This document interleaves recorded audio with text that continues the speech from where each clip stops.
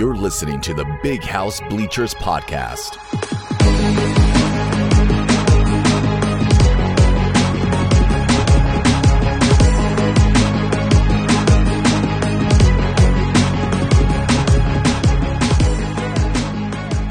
Welcome to the Big House Bleachers podcast, proud member of the Block M Podcast Network, brought to you by Fans First Sports.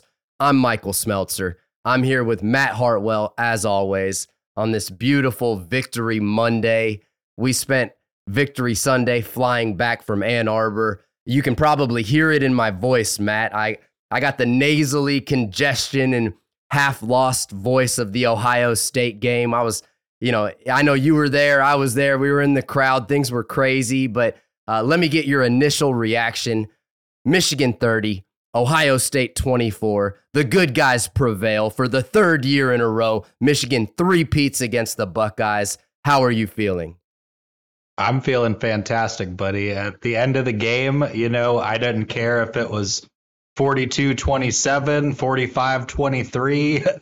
We could have won by one, you know what I mean? I was just happy to get out of there with the W. There was a time, when we gave the ball back and Ohio State had just one more opportunity to try to make something of winning the game, where I was sweating a little bit, kind of some bad memories in the back of my mind, kind of nagging at me a little bit, but. We pulled it out, an overall dominant showing, I thought. Obviously, the score wasn't as dominant as it was in the past couple recent years, but I thought player for player, like role for role, I thought the Wolverines did a good job of, once again, being a little bit more physical than the Ohio State Buckeyes this year, so... I was super happy with the game, like I said, I was a little bit scared towards the end, but it was never one of those games that you were really in doubt about, Mike. So other than that, I thought it was a hugely enjoyable game. What are your thoughts, my friend?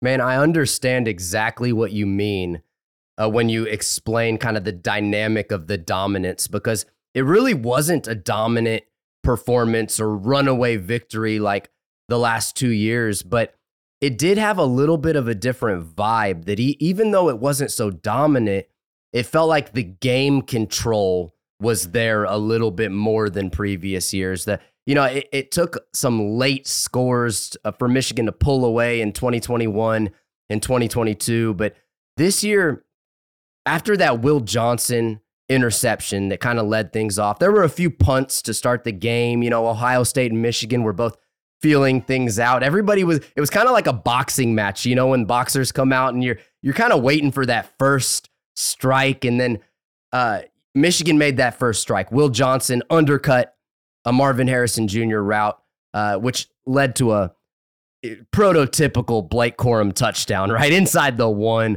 Sharon Moore goes for it on fourth down. Michigan goes up 7-0. And then there were some sketchy moments. There were some close calls, but the game was never really in doubt. It felt like, Michigan never trailed. Michigan really hung on to the lead. They felt like they were in control. And then in the fourth quarter, we had that long, sustained drive that is so typical of a Jim Harbaugh and now Sharon Moore coached team, that the boa constrictor started to get a little tighter. I think Michigan took over with about 8 minutes left, up by 3. And you started to get the feeling like Ohio State might not get this ball back. They took it all the way down to about a minute.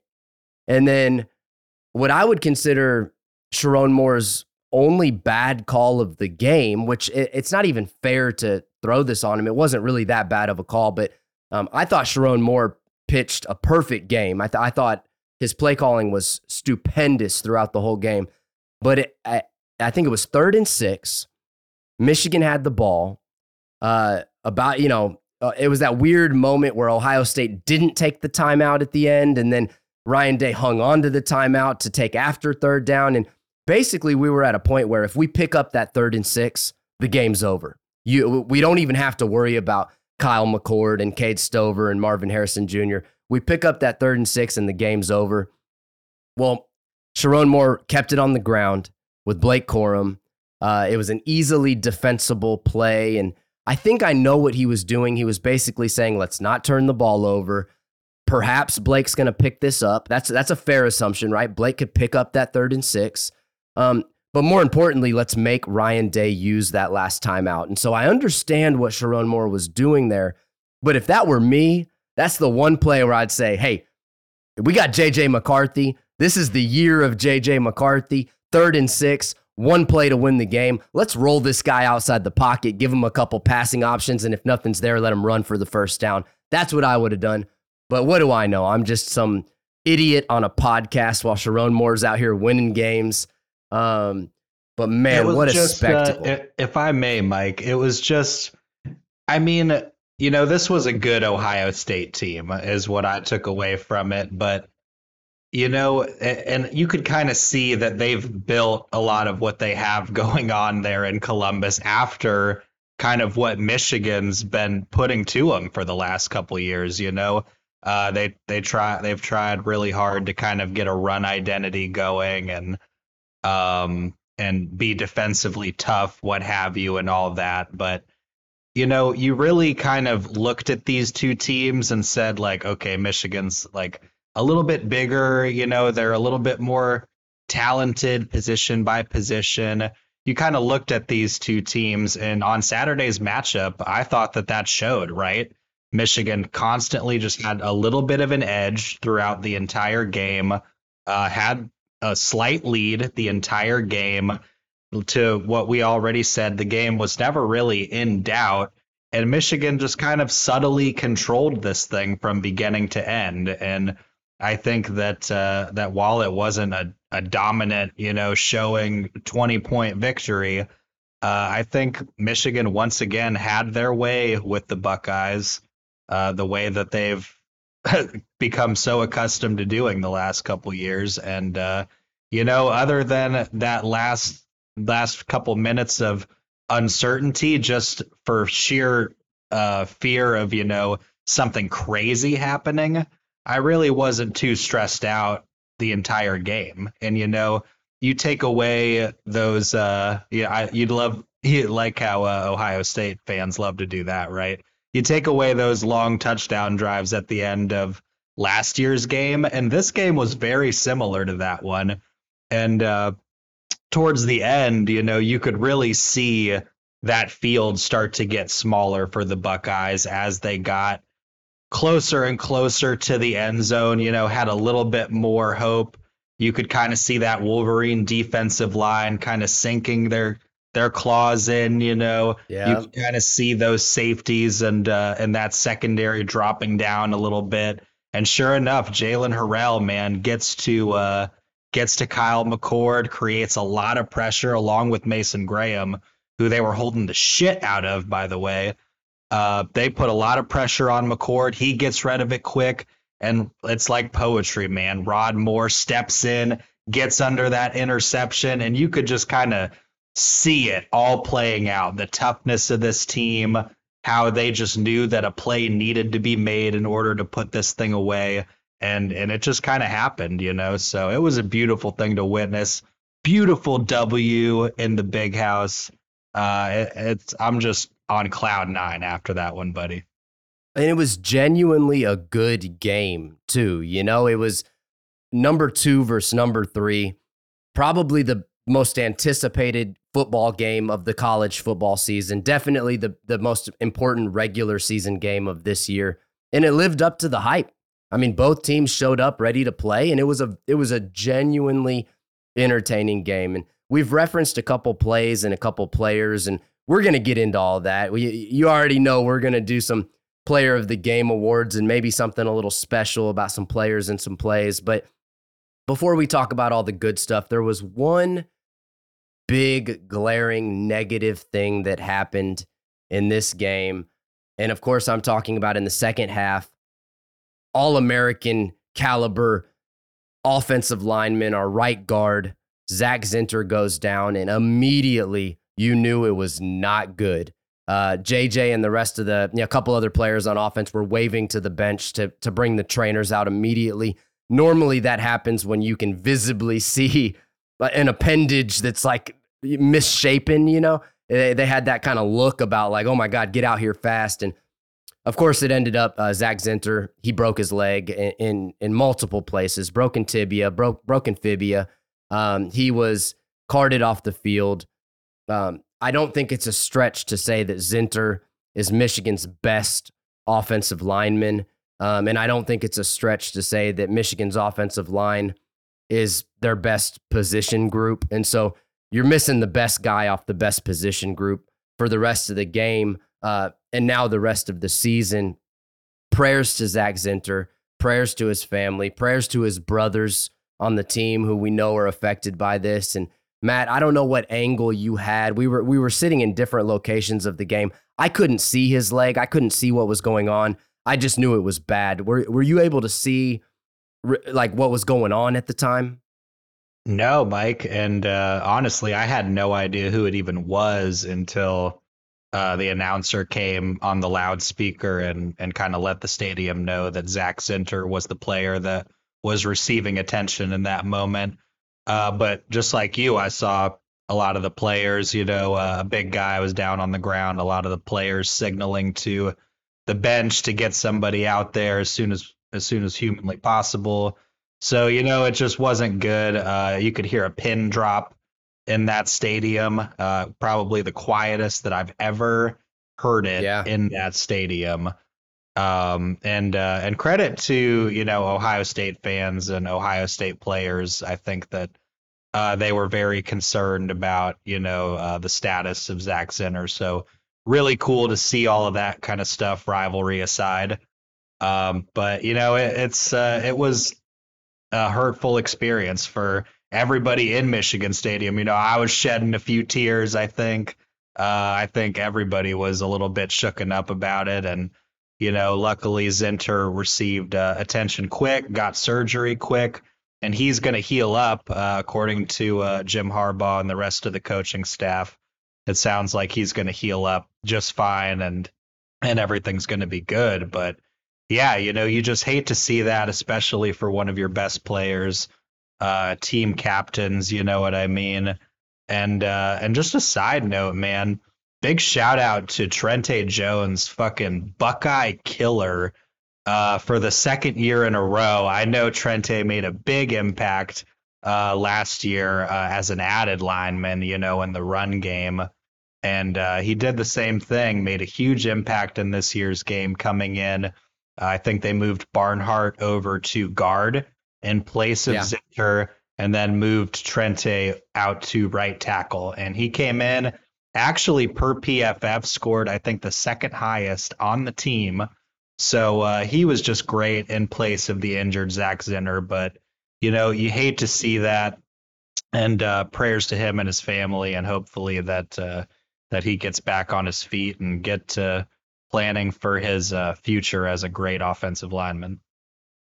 Yeah, and these guys showed toughness across the board in every position. And so that brings up a question.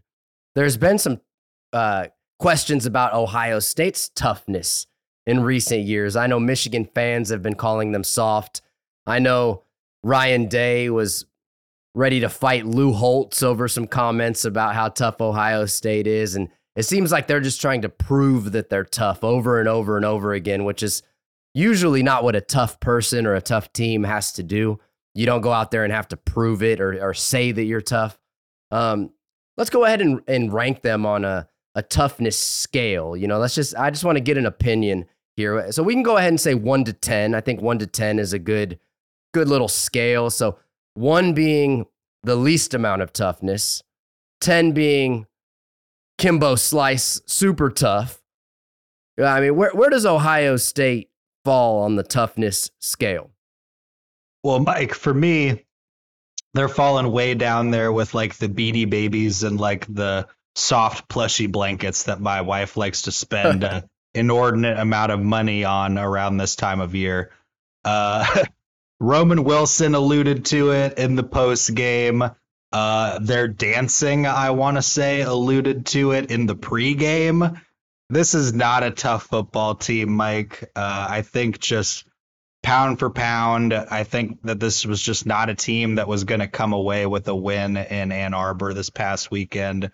I'm putting them like around like a 3, maybe a 4, just for the added improvements on defense. But I think that they are just so finesse on offense, that they've been getting picked apart in like the tape and stuff like that. People recycling clips, Marvin Harrison Jr. Neglecting to throw a block out here, this person missing contact there. So they've just been getting picked apart, and I'm not going to spare any expense on it.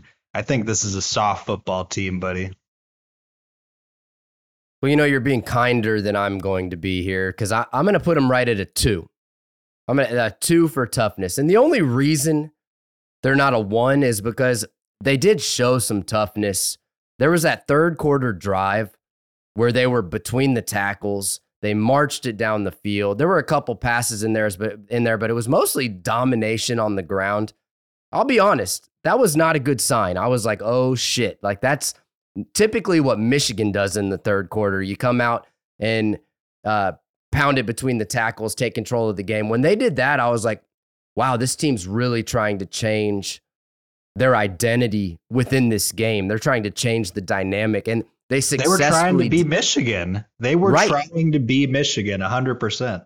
Yeah, you could feel it. You could feel, that's what, even Ryan Day before the game started, they asked him, what do you want to do? And he's like, win the rushing battle and win the turnover battle. Well, ultimately, he didn't do either of those things, but you could tell that was the focus. Even with a player like Marvin Harrison Jr. on their team, they wanted to win that ground game. And so I'm going to give them a 2 for toughness for, it's like an A for effort. It's a 2 for toughness that you tried, 2 for trying, but not very tough.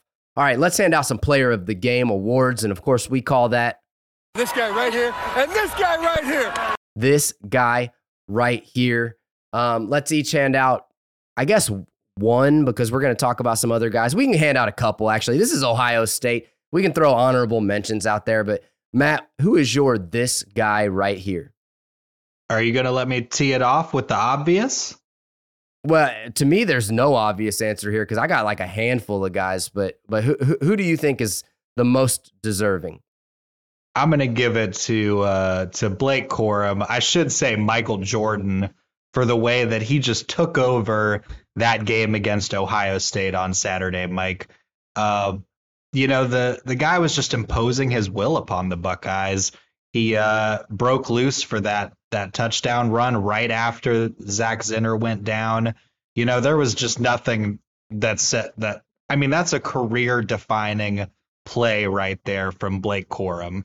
To do that in that situation after one of the best players on your team goes down in a rivalry game, the biggest rivalry in college sports, shouts out Zach Zinter's number, you know what I mean? And that's just a small clip on the day that Blake Corum had. So I've got to give it, as cliche as it is, I've got to give my player of the game to Blake Corum.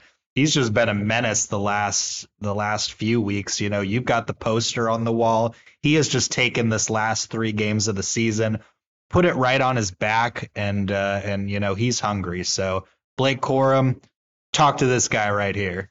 This guy right here and this guy right here. So deserving and so like just gratifying as a Michigan man to watch him finally get his shot against Ohio State. You could tell this really meant something to him. He showed more emotion than he normally does in that game, especially after Zinter went down. He was injured 2 years ago. And he actually made a play 2 years ago, but he was on that bum ankle. And then last year he was out of the game, couldn't even go. What's that? You had some Dad? But also just the genius of that play call while we're talking about that touchdown run by Blake Corum. Sharon Moore knew Ryan Day was going to be putting pressure on that area to the right where Zinter just went down. Sure enough, they bring pressure to the right. Corum cuts out to the left, gone. I loved every bit of it, man. Just chills down my spine. Blake Well, Corum, this fucking guy right here. This guy right here, man. And here's the thing. Carson Barnhart really had to hold up on that right side because Corum actually jump cut to the left. And if Trente and Carson don't hold the line there, I think Corum gets tackled anyway. And so to see the line just hold up right after this big void of Zach Zinter, I leaned over to my wife at the game and I was like, oh, well, let's see if Corum has any running room now, like with Zinter going down, this could be a problem. And she's like, have faith, or said something optimistic or something. And then boom, 22-yard touchdown, Blake Corum. I mean, it was so nice to see him get his due. I tell you what, I'm going to take it to the sideline for this game, for this guy right here. I'm going to give it to our guy. You and me were just going back and forth on social media about this guy a little bit. I'm going to give it to Jesse Minter. To me, and everybody's talking about Sharon Moore, and I am equally as impressed with Sharon Moore. And so I don't want anybody to take this the wrong way. What Sharon Moore has done is unbelievable. His play calling in this game, his leadership, his ability to do multiple things from that interim head coaching position was fantastic. But Jesse Minter, in his very young coaching career, now has the number one scoring defense in the country. And when the game was on the line and we needed to stop probably one of the best offensive college football players in the last decade, it was on the defense. And Jesse Minter, give it to Rod Moore, give it to whoever you want, but I'm giving it all to Jesse Minter because this defense did exactly what they needed to do. Jalen Harrell brought the pressure up the middle. Rod Moore got the pick. Not to mention Will Johnson got the pick to get it started. This defense came ready to play, and they got him off the field just enough to win this game. So Jesse Minter, you are this guy right here, and this guy right here. And a not misplaced this guy right here on your end, Mike, despite the fact that, the Wolverines gave up one of the most points that they've given up in any contest this season. Per PFF, this actually grades out to be one of the better defensive showings for the Wolverines, especially in that secondary, man. Marvin Harrison Jr. went to work a little bit prior to Will Johnson, getting injured. I think he racked up like 80 yards on Will Johnson or something like that prior to Johnson going out. But, all things considered, for how many times Ohio State tried to throw the ball, they were trying everything. They tried to get the passing game going. They tried to get the running game going. And through their 30-plus pass attempts, the Michigan pass defense squandered very little. So, and just the defense in general squandered very little. So, it was a great defensive showing for Jesse Minter. And we got to talk a little bit about Mikey Sanders still, man. So Will Johnson, he was mysteriously absent in the second half, and I picked up on it right away because I was very tuned into the Will Johnson, Marvin Harrison Jr. situation, that matchup. I knew how crucial that was. I think a lot of people were looking at that. Well, all of a sudden I was like, okay, he's not on the field. That's weird. Maybe he's getting a breather. Maybe this is like a rotational kind of situation. And then a few more plays went by and I was like, okay, something's wrong. I'm sure the people that were watching the TV broadcast got some updates, but when you're in the stadium, you're just trying to piece together what's going on. So I found him on the sideline and I saw that he had his helmet off and I was just like, okay, so Will Johnson's out. That's a problem. That's a pretty key piece when you're going up against Marvin Harrison Jr. Perhaps, outside of JJ McCarthy, you could say he's the most important player in this entire game. And he goes to the sideline, and who slides out on Marvin Harrison Jr.? Mike Sanders still. And did he give up a couple plays? Yeah. But did he play great defense and give us exactly what we needed from him? Absolutely. And I'm going to hang on. We got our sheesh coming up. Actually, screw it. Let's roll into sheesh, and then we'll do our game Hall of Fame players. I'm going to roll into it since I'm already talking about it. When Mike Sanders still came up and he waxed Travion Henderson. I was like, sheesh. I mean, he put him on his ass. And then Quentin Johnson came out and blew up that wide receiver. And I was like, sheesh. We were putting those Buckeyes on their asses, and it was beautiful, man. So Mike Sainristil, Quentin Johnson in the secondary, putting those guys on their backs. And now, honestly, the Quentin Johnson play was even bigger because it prevented a long reception on that final drive, which was just so pivotal. And for a guy like Quentin Johnson, who nobody was really talking about heading into this year, to come in and make a big play, you know, in the biggest game, on the biggest stage, props to Quentin Johnson for stepping up and doing that. Straight hero ball from my guy, Quentin Johnson, just diving through the air. He was going to catch that. You know what I mean? Yeah. And, he all but caught that football. Quentin Johnson just comes in like a wrecking ball, just rams into his side and just jars the whole play loose. You know, I was just so happy for him in that moment, getting to make that play. And I'm just so glad you referenced it along with your initial sheesh. So otherwise I was probably going to have to do it. But no, my sheesh this week, Mike, I've been waiting for it. My guy, Alex Orji. Let's let go. Alex Orji cook. Let's go. Sheesh. Man, you've been waiting for this one. I've been waiting for it. Let me tell you, my wife and I, we were getting snacks, right? So like we're trying to scarf our snacks down before going back to our seats, and we can hear the games getting started. So we hurry through the corridor. You know, we're about to start walking down the stairs. I get out there. I see number 10 under center. I lose my shit, and nobody around me could understand what was happening in that moment. But man, I just tell you, I was so excited to see Alex Orji back there. And, you know, all this talk, it's so hilarious, all this talk throughout the season, you know, like, oh, they're saving this, they're saving that. They legitimately saved Alex Orji the length of the entire season until it was time to play Ohio State. And they just let the man cook on a couple of good runs, and I was so happy to see it. His one extra long run definitely had me saying sheesh, buddy. It was absolutely insane. Like, what are we even doing? What are we talking about here? We put in who appears to be the fourth string quarterback. At least that's what he was like looking like early in the year. We gave him some garbage time minutes. We thought maybe he would be a weapon this year. And it really did appear like exactly what you said. It was they were just like, oh, we think this little wildcat run is going to work. And then they just don't even do it all year and save it for the game. So what had me saying sheesh on top of this, we're going to keep it going here. The play calling of Sharon Moore. You got the Alex Orji play call, which I don't know if we give Harbaugh credit for that or Sharon Moore. I don't know. Sharon Moore was there. He did it at the right time, so he gets credit.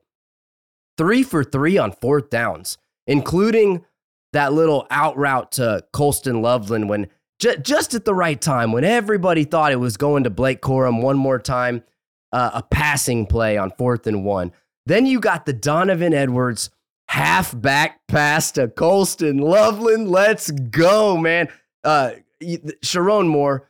I lost my shit. My shit at that moment. It was truly one of the best play calling performances I've ever seen by any coach ever. And it was our interim head coach. It was, essentially an assistant coach. Sharon Moore had me saying, sheesh. Yeah, this was just a coaching masterclass by a guy that's only coached a few football games. Yeah. He paced this one perfectly. Yeah. Didn't unload the clip like in the first half. You could tell that Michigan had specific plays and packages that they'd been saving for just the right time. And I feel like he chose the perfect opportunities to use those particular plays and packages. And And the halfback pass with Donovan Edwards, oh my God, I lost my mind. Brought back Khalil Mulling vibes from a year ago. And then, you just had the usual Michigan trickery sprinkled a little bit in throughout there. So, it was everything that you could ask for in a great football game. And when you get rewarded with things like that, you look to your acting head coach who gifted you with such a thing. Sharon Moore, you had us all saying sheesh. Absolutely. And I've got one more before we move on from this segment. We've seen JJ make some pretty impressive throws this season. And in Ohio State, we saw him make a few more. But that touchdown pass to Roman Wilson, when you look at the window that he had to fit that in and the way he had to read that. I think it was the safety underneath, number 25. Maybe he was a linebacker. But anyway, the guy that was playing underneath coverage, as soon as he turned his head and JJ just squeezed it right in that window, I was like, sheesh, because that was a special throw. And he had a few of them in this game. So props to JJ, man. He really was on the money in this one. Yeah, just threaded that needle right to Roman Wilson, right in between one defender and over the head of another. Like, it was just perfectly placed, met him right there in the end zone, right at the goal line, which ended up being perfect because, he obviously bobbles it after he makes contact with the ground, a little bit, and then the defender ends up with it after the fact. But, just that's credit to JJ's ball placement, finding him right there on the goal line and securing that touchdown for us. So it's just everything that you wanted, buddy. Man, I was sitting in that end zone and I saw Denzel Burke take that ball away, and I was a little nervous about that one. I didn't know which way they were going to call it. I think they got the call right. Obviously, I'm a little bit biased, but he had possession. I think when you're crossing the goal line, it's a little different because when you're crossing the goal line, as soon as you get across, so if you thin of a margin for error, if you have any possession, then it's a touchdown. And I think it was a touchdown. I think his knee hit before Denzel Burke got the ball away. So anyway, just one more thing for Buckeyes to bitch about. That's fine. We'll let them do it. Let's get to what we're calling the Game Hall of Fame. I love this. So this will be our first class. We're gonna induct a class into the Game Hall of Fame. And so this isn't necessarily based on one performance, although I guess it could be. But I think the essence of this is more, these are guys that have showed up. This is a career award, right? And so we're not going to induct Tim Biakabatuka and Charles Woodson. Like, those guys missed it. This is a new thing. We're going to start with, the current players and have a class. What did we say? 5 guys? We're going to get 5 guys in? 5 guys that both of us Big House Bleachers boys have to agree upon. There will be no going back and forth with our own individualized lists or anything. Mike and I are going to agree on this 100%. All right, well, let me throw my first nominee out there. Let's get all of our nominees out before we decide for certain who's going to be in. That sounds good. But I agree with that. I've been thinking about this guy so much, and we haven't brought his name up yet. And to me, this is the Game Hall of Fame player through and through.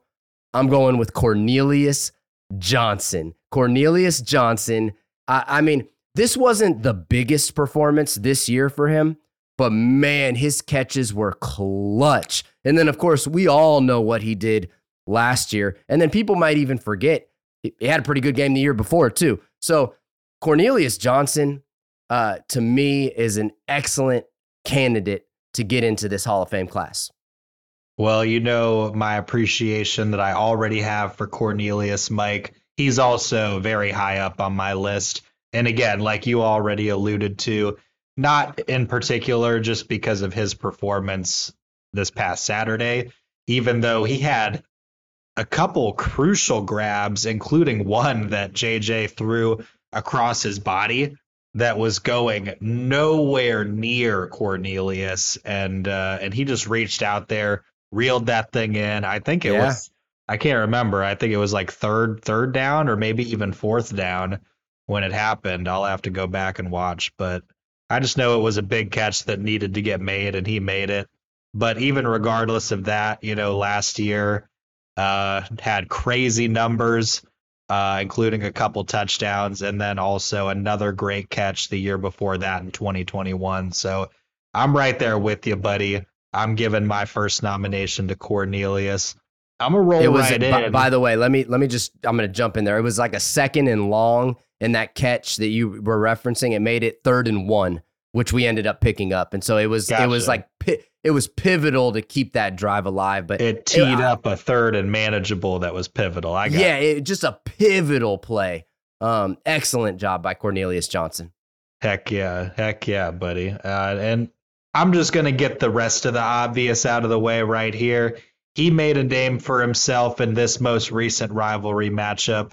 Before that, we had a little bit of sprinkles of him, mainly in 2021, not so much last year. So we were still hungering for that big rivalry moment out of him. We've already talked a lot of good shit about him here tonight. Blake Corum is my second nomination for the Game Hall of Fame. I love it, but also there's going to be some other guys on this list that. So I mean, Blake Corum is probably the best player on this list, but a lot of his spectacular plays in his career did not come in the game, and so he might struggle to get in this class. This is true, and I appreciate the pushback. But if you look at this most recent matchup, Mike, who won it the most for the Wolverines in terms of a player? You look at like the 2021 matchup, and like you think of Hutch, right? Like 20 or Hassan Haskins. I mean, Hassan had 5 rushing touchdowns in that game. So, like if not to compare Hassan with Blake, but it's hard not to, I don't know. It's true. Let me get to my next nomination here, because I would say that the most important guy in last year's game and this year's game was JJ McCarthy. I think even though JJ only threw for 1 touchdown in this game, he was responsible for 4 touchdowns in last year's game. Even got in and dabbled a little bit in 2021, So I feel like, and it's hard not to think about that run this year where instead of running out of bounds, he cut up field in the middle, and it was just like he just had the leadership that we needed to win this game. If you're going to say Sharon Moore called the perfect game, you can almost say JJ McCarthy played the perfect game, not from a statistical standpoint, but just everything we needed to win this game, took care of the ball. So I'm going to say JJ McCarthy, even ahead of Blake Corum, gets a nomination from me. I'm going to agree with you on that. I don't know. I probably would even agree with you if we're power ranking these guys. I'd probably put JJ McCarthy right up there in that area as well. He's on my list, so I think we're in agreement with Cornelius and JJ. Sounds like you're a little on the fence with Blake so far, but I'll give you my next one. Only because we're keeping it to 5. The fact that we're keeping it to 5 makes it tough for me, because there's a few other guys that we gotta mention here. This is true. I'm going Rod Moore. I think the interception gives him everything that I need to put him in an elite tier in terms of where this rivalry stands. I think that him and Makari Page were excellent in last year's outing against the Buckeyes on the road. I think they were elite this year. They needed him even more in that fourth quarter after Will Johnson went down. How does he answer? With a game-winning interception. I'm giving my nomination to Rod Moore, Mike. I mean, that's hard to argue with, but let me push back a little bit on that too. If we're going to give it to a guy in the secondary, why don't we give it to a guy like Mike Sainristil? Because he made what I would consider the play of the game in the 2022 Michigan-Ohio State game. Yeah, I mean, that pass deflection in the end zone was probably the play of the game last year. And then in this game, he stepped up to kind of fill the void with Will Johnson. He had a good game before that. He had that big hit. I'm with you on Rod Moore. He sealed Rod Moore had probably the play of the game in this one. So I don't know who I pick. How do you compare the two? How do you match those two up in terms of which one is more? It's hard. Let's come back to those. So I got a running list. I got a couple more guys that need to be mentioned here. What about Donovan Edwards? Donovan Edwards, he had that master class last year where he was the guy. He ran all over him. Those two big plays that just blew it wide open. He essentially did what Cornelius Johnson did through the air on the ground. He had those two massive plays. And then this year, the numbers don't scream at you, but anybody that's going to get rushing yards, receiving yards, and passing yards in a Michigan-Ohio State game, to me, that's notable, especially because that big pass was such a key play. I think you got to consider Donovan Edwards here. I think you might have me there, Mike. And at this point, it almost becomes, which do you value more as being legendary to the rivalry, Blake Corum or Donovan Edwards? Well, I will tell you this. Blake Corum did have a monster run in the Hassan Haskins game. That 5-touchdown Hassan Haskins game. So he was on a bum ankle, and he had a monster run in that game. I forget how many yards it was, 40 or 50. He broke free down the field. And then he sat out last year. And then this year, he was the man, but statistically, it wasn't too crazy. 84 yards, 2 touchdowns. But then you have Dono throwing the pass. He threw the pass. I see where you're hung up, Mike. Well, Dono had like 200 plus yards. So I almost feel like if you look at like the game, Hall of Fame, I actually think Donovan Edwards might have a slight edge here. If you're going to talk Michigan in general, Blake Corum by a mile. But if you're going to talk about the game, I think it might be the Don.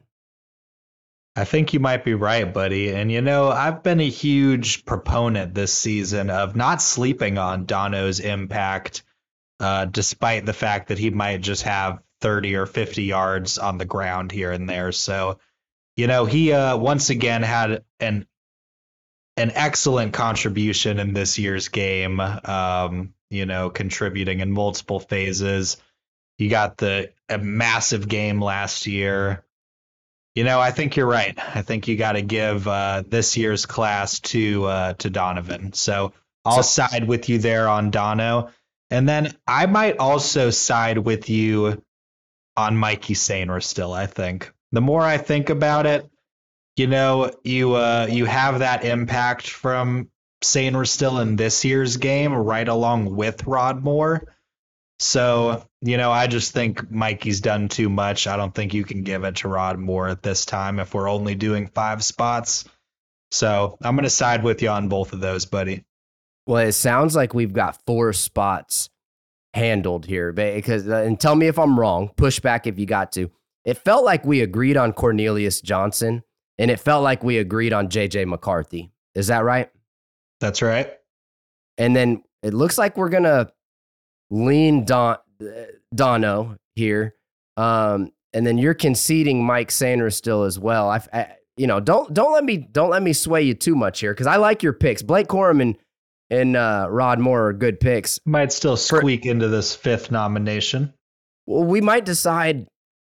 Let's do this then. I've got a couple more names to add, but before we do that, let's eliminate one of these guys between Rod Moore and Blake Corum. Who do we think is more important to the game out of those two? From a standalone perspective, I'd probably go with Blake Corum, just because, you've got a lot of dogs in that secondary, not to take away from Rod Moore's importance or his game sealing interception yesterday. But I think Blake Corum really put that game on his back, put his stamp on a game where really there wasn't a lot of yardage offensively just at all, really from anybody on that field yesterday, aside from like Marvin Harrison Jr. So I think Blake Corum with the 2 touchdowns, coming back, scoring the touchdown after Zinter gets injured, as well as just being such a pivotal point in this weekend's game, I got to give it to Blake Corum.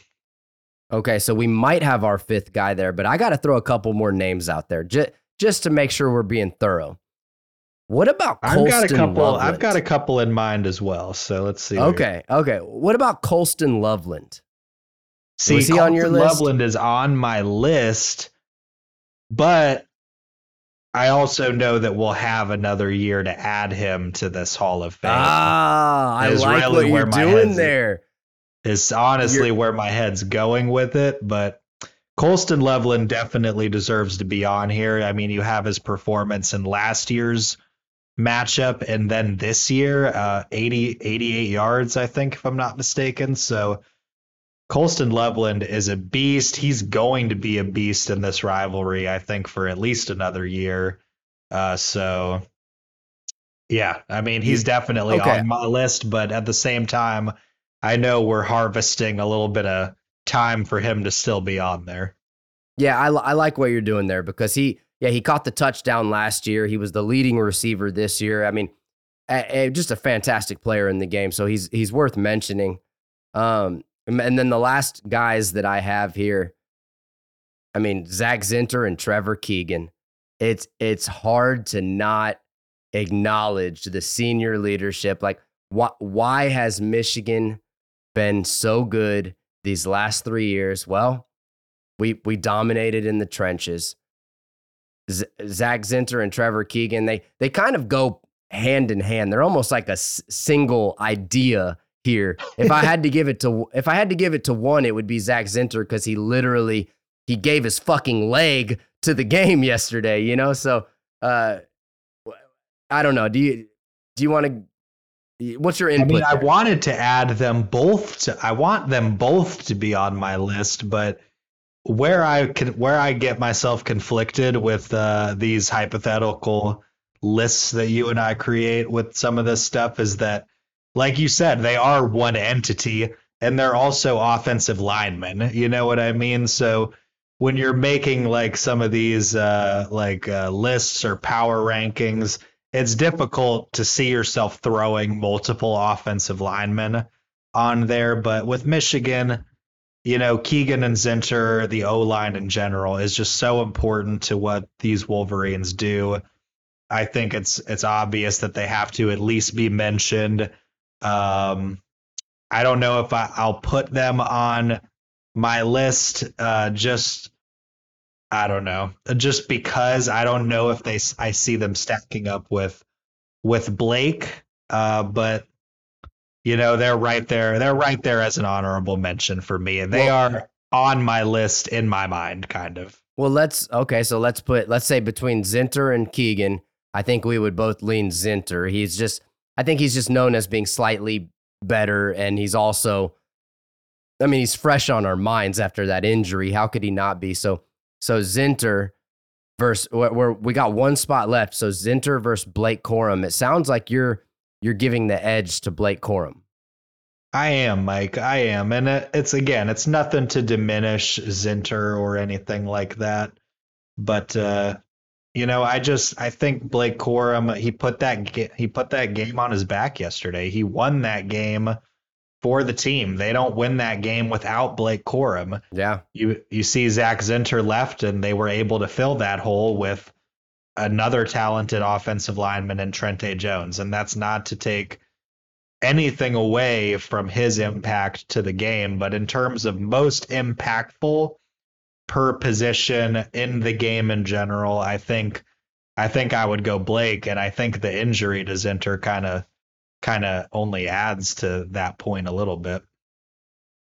Okay. we might have our 5. You got any other names to throw in there? I don't. I would go Colston Loveland if I went anybody else, but I wouldn't move him ahead of Blake this year, knowing that Blake would probably slip into the abyss after this year on the Game Hall of Fame rankings. Well, there you have it. The Big House Bleachers podcast, the Game Hall of Fame. The 2023 class being inducted is Cornelius Johnson, J.J. McCarthy, Donovan Edwards, Mike Sainristil, and Blake Corum. Congratulations to those guys. I know they've been working their whole life to be inducted into this Hall of Fame class that we just made up yesterday or this morning. So congratulations to those guys. We're not going to move on from the game quite yet, but before we get going on to some other topics, we're excited about this next announcement. Tom Brady and the team at Autograph have just announced the release of a game-changing new app that recognizes Michigan fans for their acts of fandom. The Autograph Fandom app gives you access to all your favorite Michigan content, fan challenges, and exclusive rewards for die-hard Wolverines, all for doing the things you already do, like listening to this podcast. Head over to the Apple App Store and search for Autograph, rewarding fans, or just click the link in the description and download it for free today.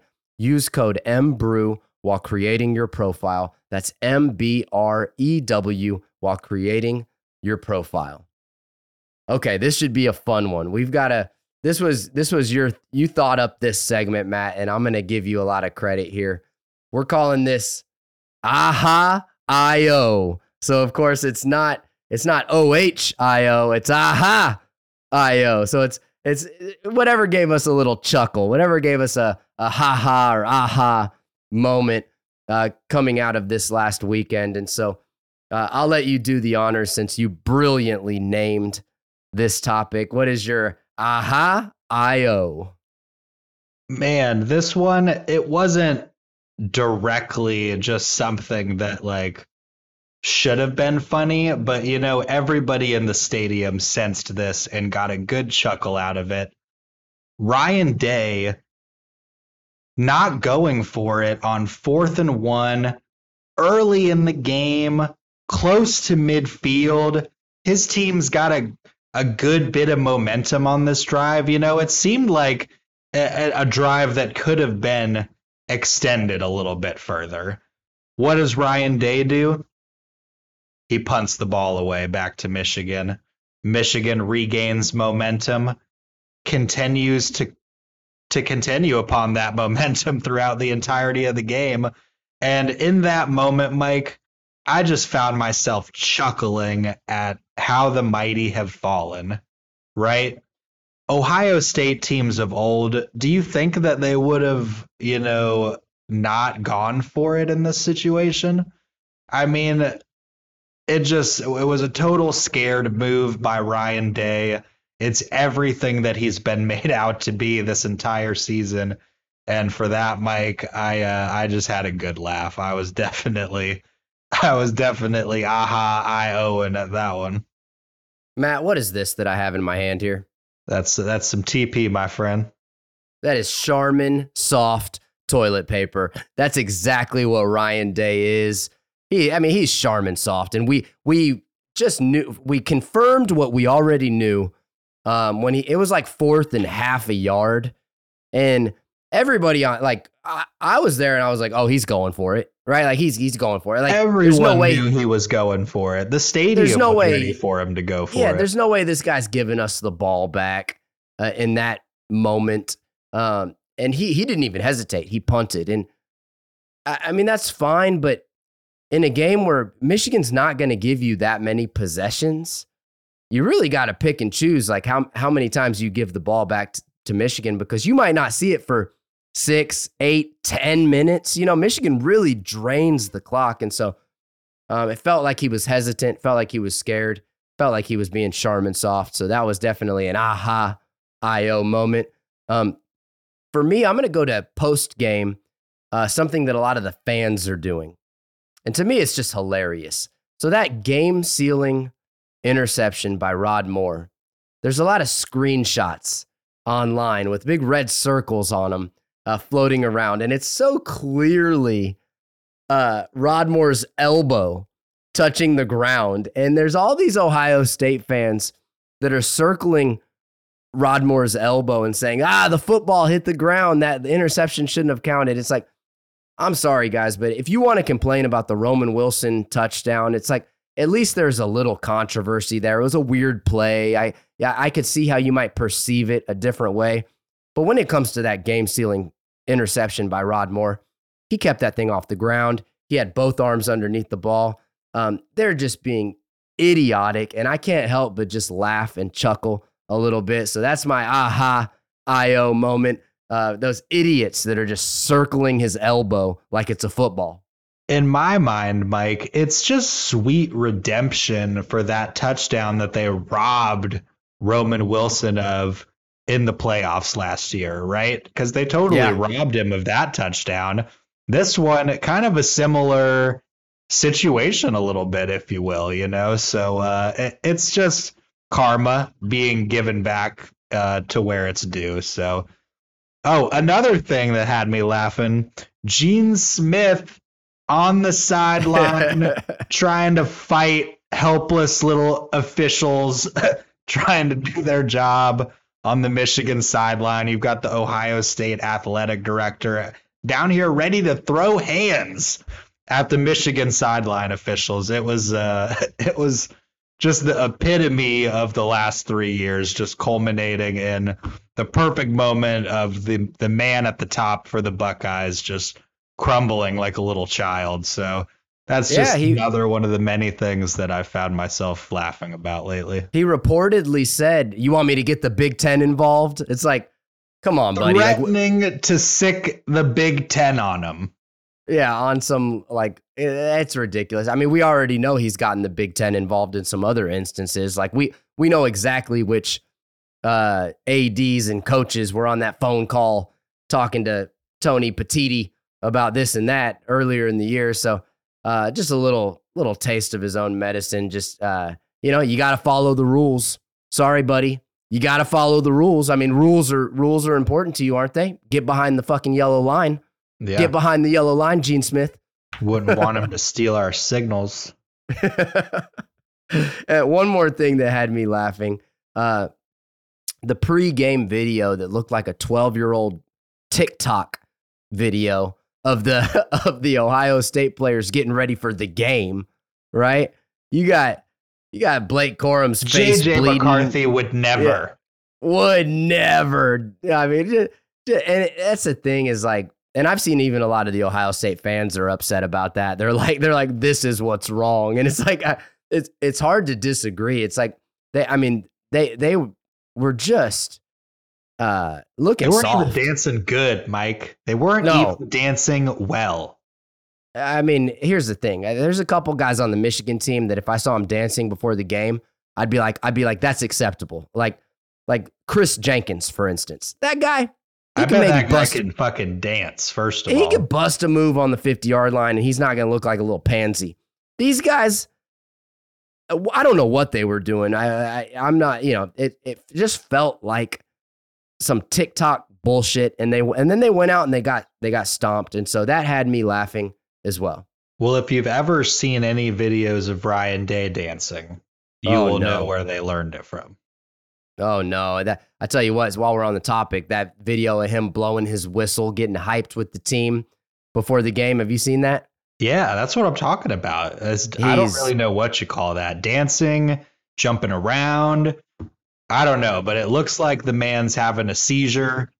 Yeah, it looks like he's even like one of those gophers, like at Chuck E. Cheese, that like the head pops out, like of the hole. Oh, the whack-a-mole. The whack-a-mole. I like that. He's like, that would be a good. We need a Whack-a Ryan Day video game, just a little Ryan Day head popping out. Okay, we get Swanky Wolverine on that. Get Swanky on it. Swanky, draft something up for us. Okay. Anything else? I mean, it was a good day for some laughing. Anything else before we move on? I'm sure we'll get a lot more, Mike. The week is young, my friend. The year is young. We've got another 365 to enjoy a beautiful victory over Ohio State as they cry and shambles and try to come up with excuses and talk about how bad that they're going to beat us and how none of our victories for the past 3 years are validated. Mm-hmm. But well, just wait till November. Wait till November, Matt. That's what we're gonna hear. You just wait till November. Just wait till November. This is their year. Yeah. Oh yeah, man. It feels good to dominate. So that's 3 years in a row. We'll talk in a second about our chances of four-peating because we're already looking ahead. That's what we do. We speculate. But before we do that, let's rank the last 3 performances. I think it's really interesting to hear the perspective of Michigan fans. You've got 2021, 42-27 game. You've got 2022, 45-23 game. And then you've got the 2023, 30-24 game that just happened. And so I'll let you go first. How do you rank these in order of importance, significance? It can just be your taste to like which ones did you like the most? How do you rank them? It's interesting, Mike, because when I think about like the 2021 game, it's probably the least exciting of the 3. I think that's a fair statement. I think you'd say, right? It's a snow game, so you don't have like the usual downfield shots and stuff like that. Like it was a very just run heavy, bully ball type football game, influenced by the weather in ways. So very different than the usual football game, but still just the nostalgia, the fact that it had been, a decade since Michigan had won. It was just such a special game, in my heart, I'm sure in the minds of many. So for me, I'm definitely having to go 2021, probably as my favorite of the 3 if I'm having to pick.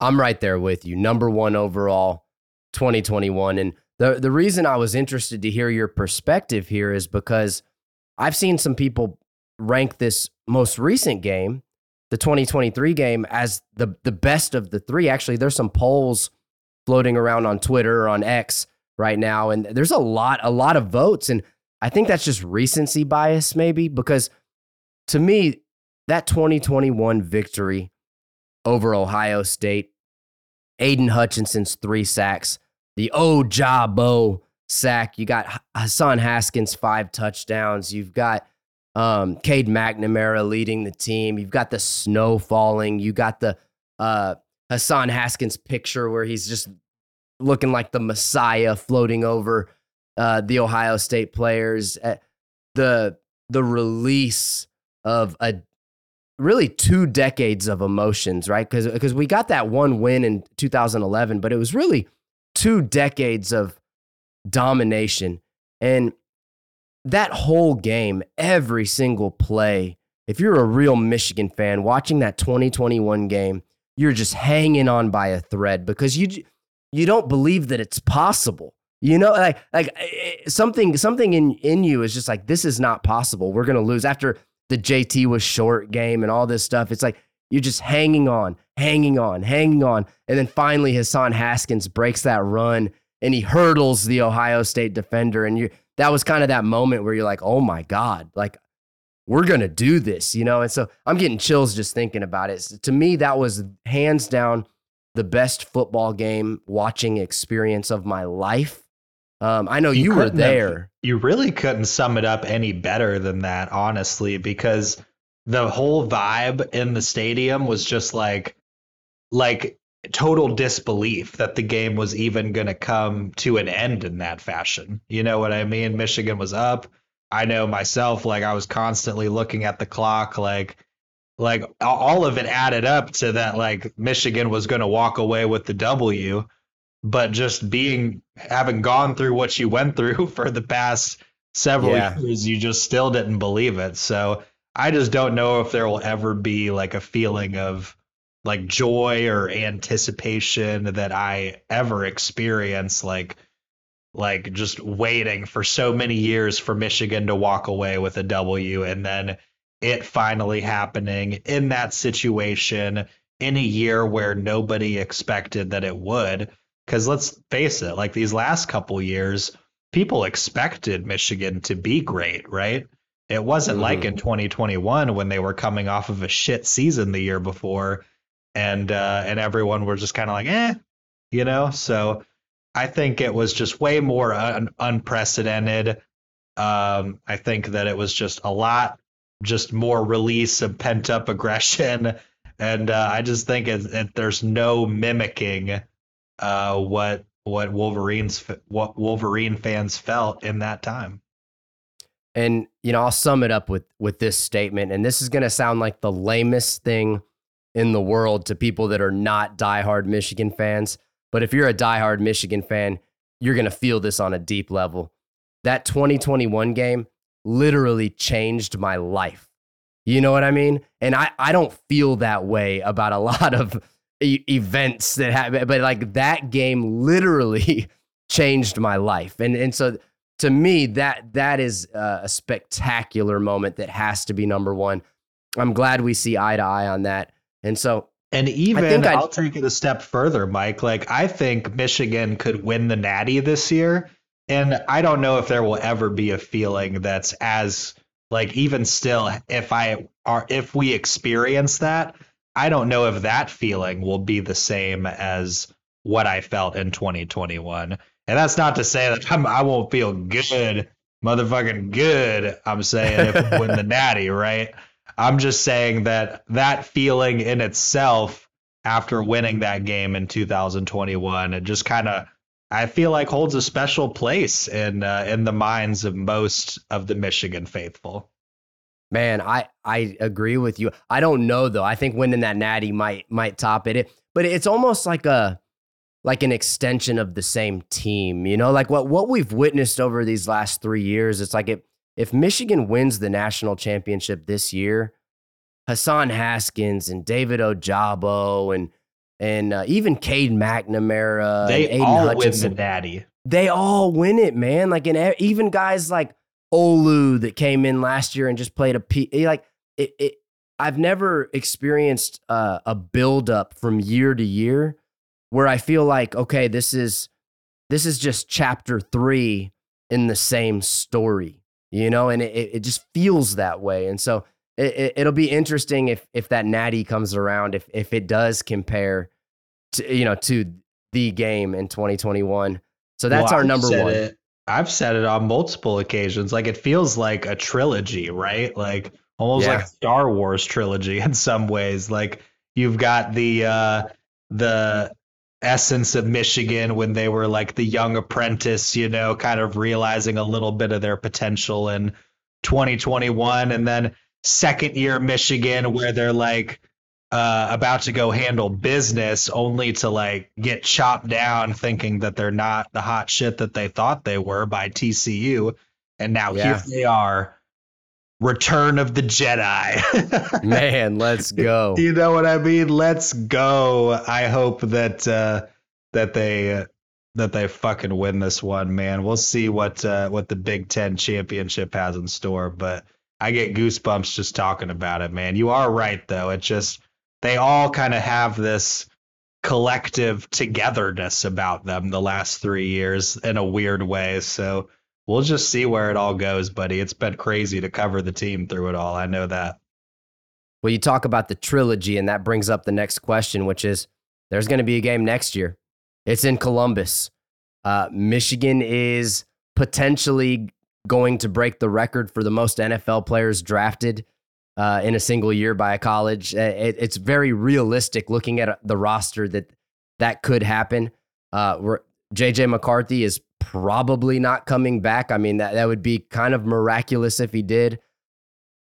So the question becomes, let's do another kind of scale here, 1 to 10, 1 being least confident, 10 being most confident.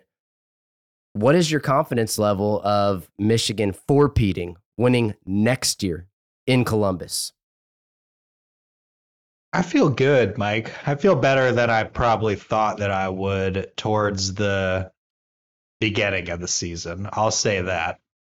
And I don't really know what the reason for that is, because Michigan is losing a shitload of talent next year. But I feel optimistic about the presence of key linchpins such as Will Johnson, Colston Loveland, Mason Graham, Yeah. Kenneth Grant. Kenneth Grant.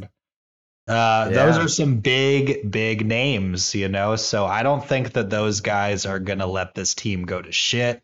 Those are some all-time caliber Michigan Wolverines right there. So I know it kind of seems like we're in some dire straits going into next year, but I really wouldn't be too worried about it. And I put my confidence level at, I'm going to go 51% Michigan. I'm going to give Michigan the edge just barely, just because, you know, there's a little bit of skepticism there just because Ohio State may be due for one by that time. You know, I don't know how they're supposed to be looking next year either. I assume they're not going to turn over as much talent as Michigan, but I'm still going to give the slight edge to Michigan just because they've got the returning guys that are really good.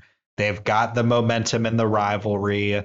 It's in Ohio State, but like you've got these playmakers. So I think that that Michigan still, kind of like we've been doing with Georgia all season long, they deserve to be given the benefit of the doubt until proven otherwise. So we'll see. Yeah, you know, it's like we're playing with house money now. You get a little bit more free. It's kind of how Ohio State faced some really good Michigan teams, like the 2016 Michigan team, 2018 Michigan team, but they were just kind of playing with house money at that point. They had won so many games in a row. They started to go in and just believe, like, hey, we're going to win this thing. It feels like Michigan is at that point now where no matter who we put on the field, we just kind of believe, like, hey, Ohio State's not unbeatable. We're going to go beat them.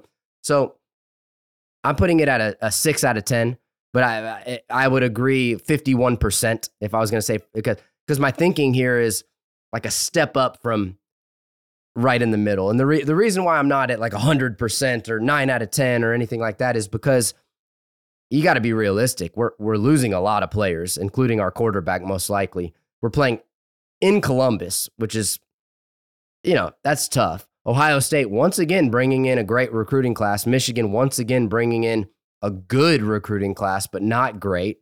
So the question becomes, can the culture of Michigan continue to build up? You know, are guys like Benjamin Hall going to be like groomed into these Michigan men? And I think the answer is yes. And then the one thing that I think helps us is the transfer portal. Michigan now is a destination. You know, if you're an offensive lineman and you want to go to one place in the country, it's Michigan. If you're a running back, you want to go to one place in the country, it's Michigan. If Jaden Davis isn't quite ready, I wouldn't be surprised if we went out and got the top quarterback transfer in the country. I mean, that's possible. So there's a lot that can happen. Harbaugh could get suspended for the entire year. Michigan could lose scholarships based on this investigation. We don't really know.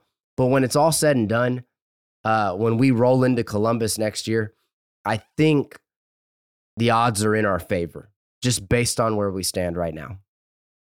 Yeah, I would agree. And I think that, you know, time will tell. I think there's a lot of guys on this Michigan team that a lot of people just haven't had the opportunity to really see what they can fully do yet, just because this team is so deep, you know, and we've seen a lot of those guys shine in like garbage minutes and stuff like that. But really, we don't know what some of those guys are made of. You know what I mean? So I think next year, after a lot of these older players have moved on to the NFL and stuff, we're going to see really what we have in the tank, which we haven't really been able to do up to this point. So I'm interested for that, interested to see if anybody that we're not expecting to stays behind from the draft. Yeah. But, we'll see. Donovan Edwards, maybe. You know, like he hadn't helped his draft stock a whole lot this year. So you've got some interesting candidates for a one more year fund. You know, we'll see if anything like that happens. But speaking of the future, let's actually, before we get into the near future, which is the college football playoff, Big Ten championship landscape, luckily Michigan's playing football again this weekend. That's one of the best things about this whole win is more football. But let's do a little throwback to a segment that we like to call Pump the Brakes. And Pump the Brakes is an opportunity for each of us to give a spicy take. If the other one disagrees with it, we'll say pump the brakes and you'll hear. Or if we agree with the take, we'll just say keep driving. So I'll let you do the honors. What is your pump the brakes? Well, I'm going to go with this take, Mike, and I put it in my notes a day or two ago when I saw your position about it on Twitter. I don't know how spicy it is necessarily anymore, but, a lot's been made specifically by Ohio State fans about potentially another backdoor into the college football playoff. Obviously, there's a lot of favoritism for Buckeye Nation out there. A lot of people high on the Buckeyes.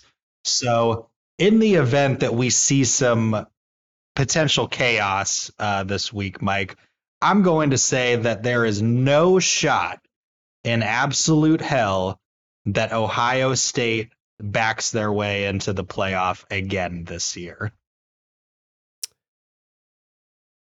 I'm going to say keep driving on that one. As much as I know the committee wants to squeeze them in there, and I made the comment before the game. I think that's what you're referring to. I said, yeah, if Ohio State loses, they're going to try to find a way to get them in there. It's still possible, but the more I look at this, I mean, the winner of Oregon and Washington is in. Period. Whoever wins that game is in. They're not going to put a one-loss Ohio State team over an undefeated Washington Pac-12 champ or even a one-loss Oregon Pac-12 champ. So they're in. The winner of Georgia and Alabama, in. And I would go as far as to say if Alabama beats Georgia, they're both in, most likely. Because you think a one-loss Georgia where their only loss is to Bama is going to fall out? So then you start to look at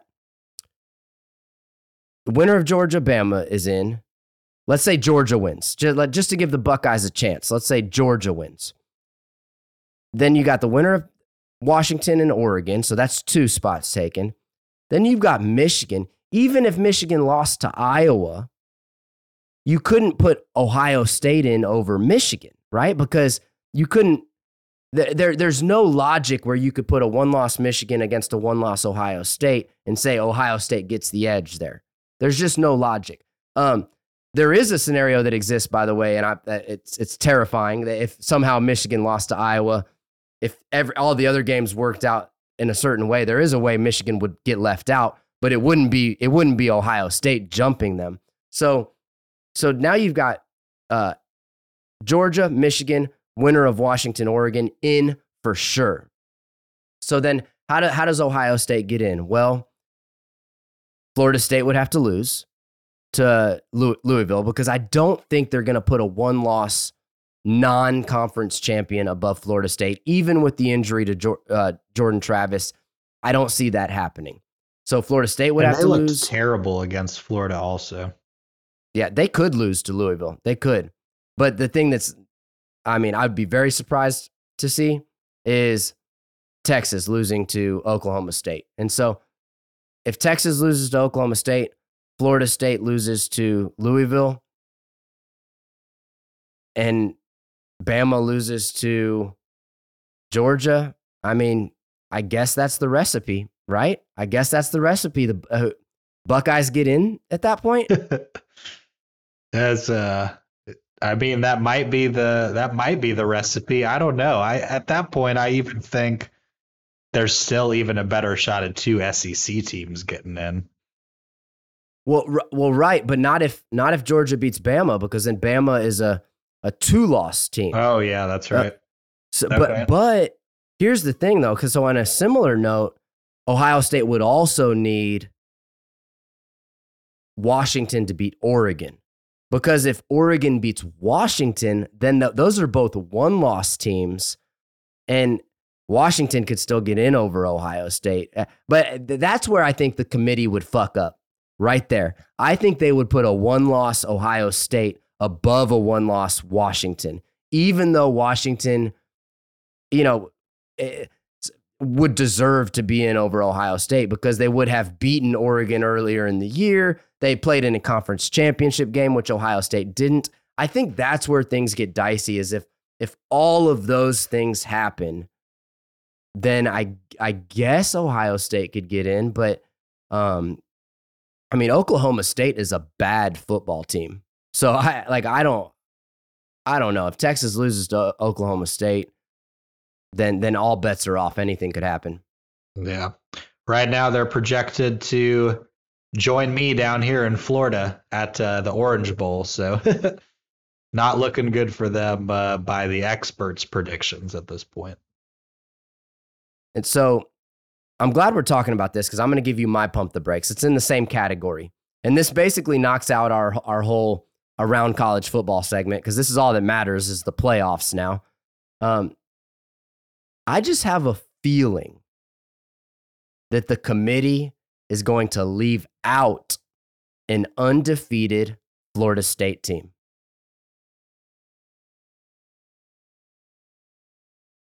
I'm going to keep driving with you on that one too, Mike. I think, I hate the idea of doing something like that because you never know what kind of potential a team can play to against any particular opponent on any given Saturday. But I think that they just didn't do themselves any favors with the performance that they turned in on Saturday night against in Gainesville against the Gators. I think that was kind of their opportunity, to take a stranglehold on the committee and say, like, listen, we're good and we're going to kick the shit out of any football team. But instead they took it down to the wire against a 4-5 Gators team. So, I don't have too much hope for them in the eyes of the committee after that. And, if they can pull out a win against Louisville, I think it'll be a close one. And I just still don't think that that's going to be enough for them to get in over, like we've already discussed, an Ohio State or, or even a Texas. I just think that it's just not good situation for them.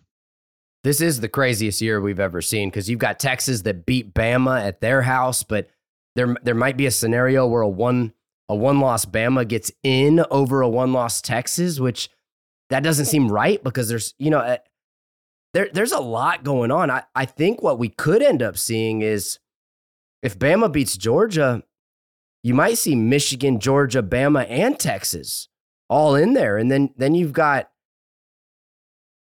no, because if Washington, let me put it this so way, because when we're talking about Texas, when we're talking about Washington, when we're talking about Oregon, all of those guys have a way of shitting the bed somehow at this time of year in recent memory. So I think anything's possible, but in terms of Florida State, I think that they're going to get UCF'd, when that UCF quarterback went down at the last week of the season. And it's so messed up.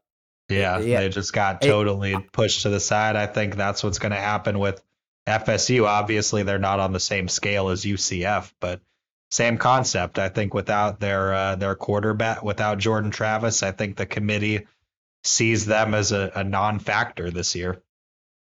Well, we're going to find out. A lot of football to play, and the most important thing for Michigan Nation is go get that Big Ten championship. Go beat the Iowa Hawkeyes. Iowa has got to be the weirdest team in the history of college football. Just one of the best defenses you can imagine and one of the worst offenses. Every week they have a new record low over-under in their game, and they always hit the under. I'm not too worried because, they're in barn burners with like Nebraska. Nebraska is a team that Michigan handled. Penn State beat the shit out of Iowa, and Michigan showed that they were a better team than Penn State. And so I think that we're going to be able to control the game and move the ball on this Iowa team. I think that their highly ranked defense is more a product of how crummy the Big Ten West is just as a whole. But there's something to be said about the fact that that Iowa defense is really good. So you don't want to do anything like turn the ball over or do anything crazy like that. But Michigan is a 23-point favorite, which is an ungodly number for a championship game. And so I don't know if there's anything else to say other than I wish Cade McNamara and Eric All were playing in this one, because that would make quite a story. Well, I mean, these Kirk Ferentz-led teams, right? They're like a fine wine. They just continue to get better throughout the course of the season, no matter how abysmal their situation looks, no matter how bad they look at the start of the season. You can look at an Iowa team and say, this team is going to take it all the way and win the Big Ten West crown and compete for a Big Ten championship. And that's exactly what they're doing this year. If you ask me how it happened, I honestly don't know. This Hawkeye team is riddled with injuries. They are abysmal on offense. Their leading receiver is Eric All, who hasn't seen the field since mid-October.